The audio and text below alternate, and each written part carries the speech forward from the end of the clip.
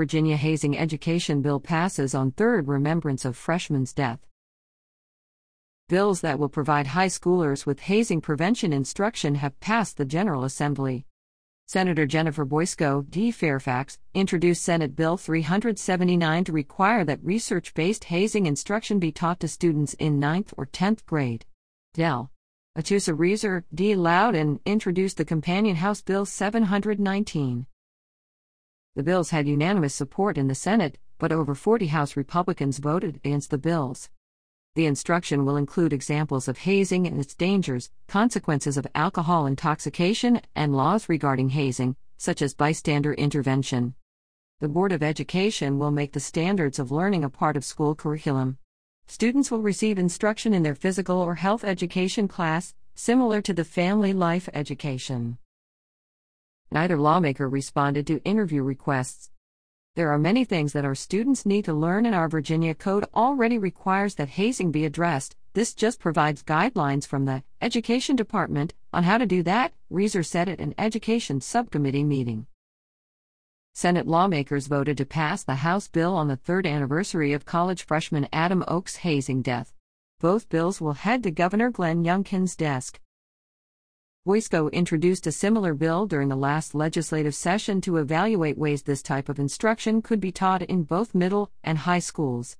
It did not advance. Sen. Schuyler Van Valkenborg, D. Henrico, a high school teacher, thinks the instruction should start in middle school, he said at an Education Subcommittee meeting. The Love Like Adam Foundation worked with legislators on the bills.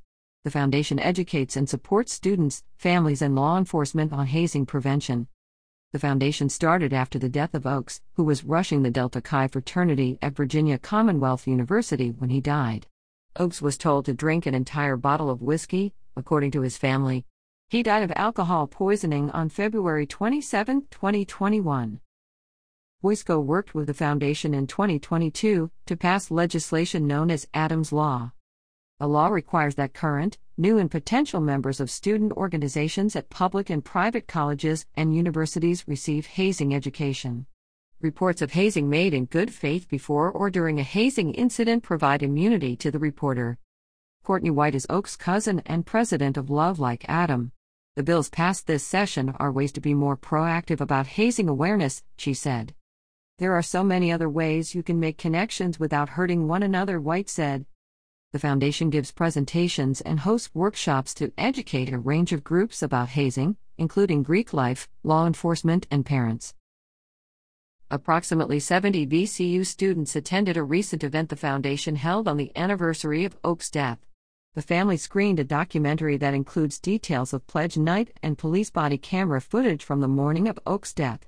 Text messages were also shown of exchanges between fraternity members as the pledge night unfolded. What hits them hard is what's going to impact them, White said. That's why I think Adam's story in our presentation is so impactful. The foundation did a handful of presentations in its first year, and the amount doubled in its second year, according to White. The foundation crossed state lines to present to a Greek life organization at the University of South Carolina. Hazing is what killed my son, and the tool that Delta Chi, VCU fraternity, used was alcohol, said Eric Oakes, Adam's father. He is the director and treasurer of Love Like Adam. The work the foundation is doing is what Adam would have wanted, Eric Oakes said. He would have wanted to get the word out, what happened to him, and make sure that no kid loses their life so senselessly just wanting to join a club or team or fraternity, Eric Oakes said. VCU, Washington and Lee University and William and Mary are currently a part of the Hazing Prevention Consortium. The consortium works with higher education partners over a 3-year period as they develop a plan to examine and prevent hazing.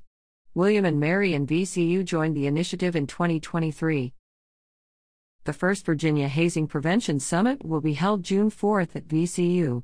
All Virginia schools are invited to send 3 people to the summit to learn about hazing prevention strategies, according to White.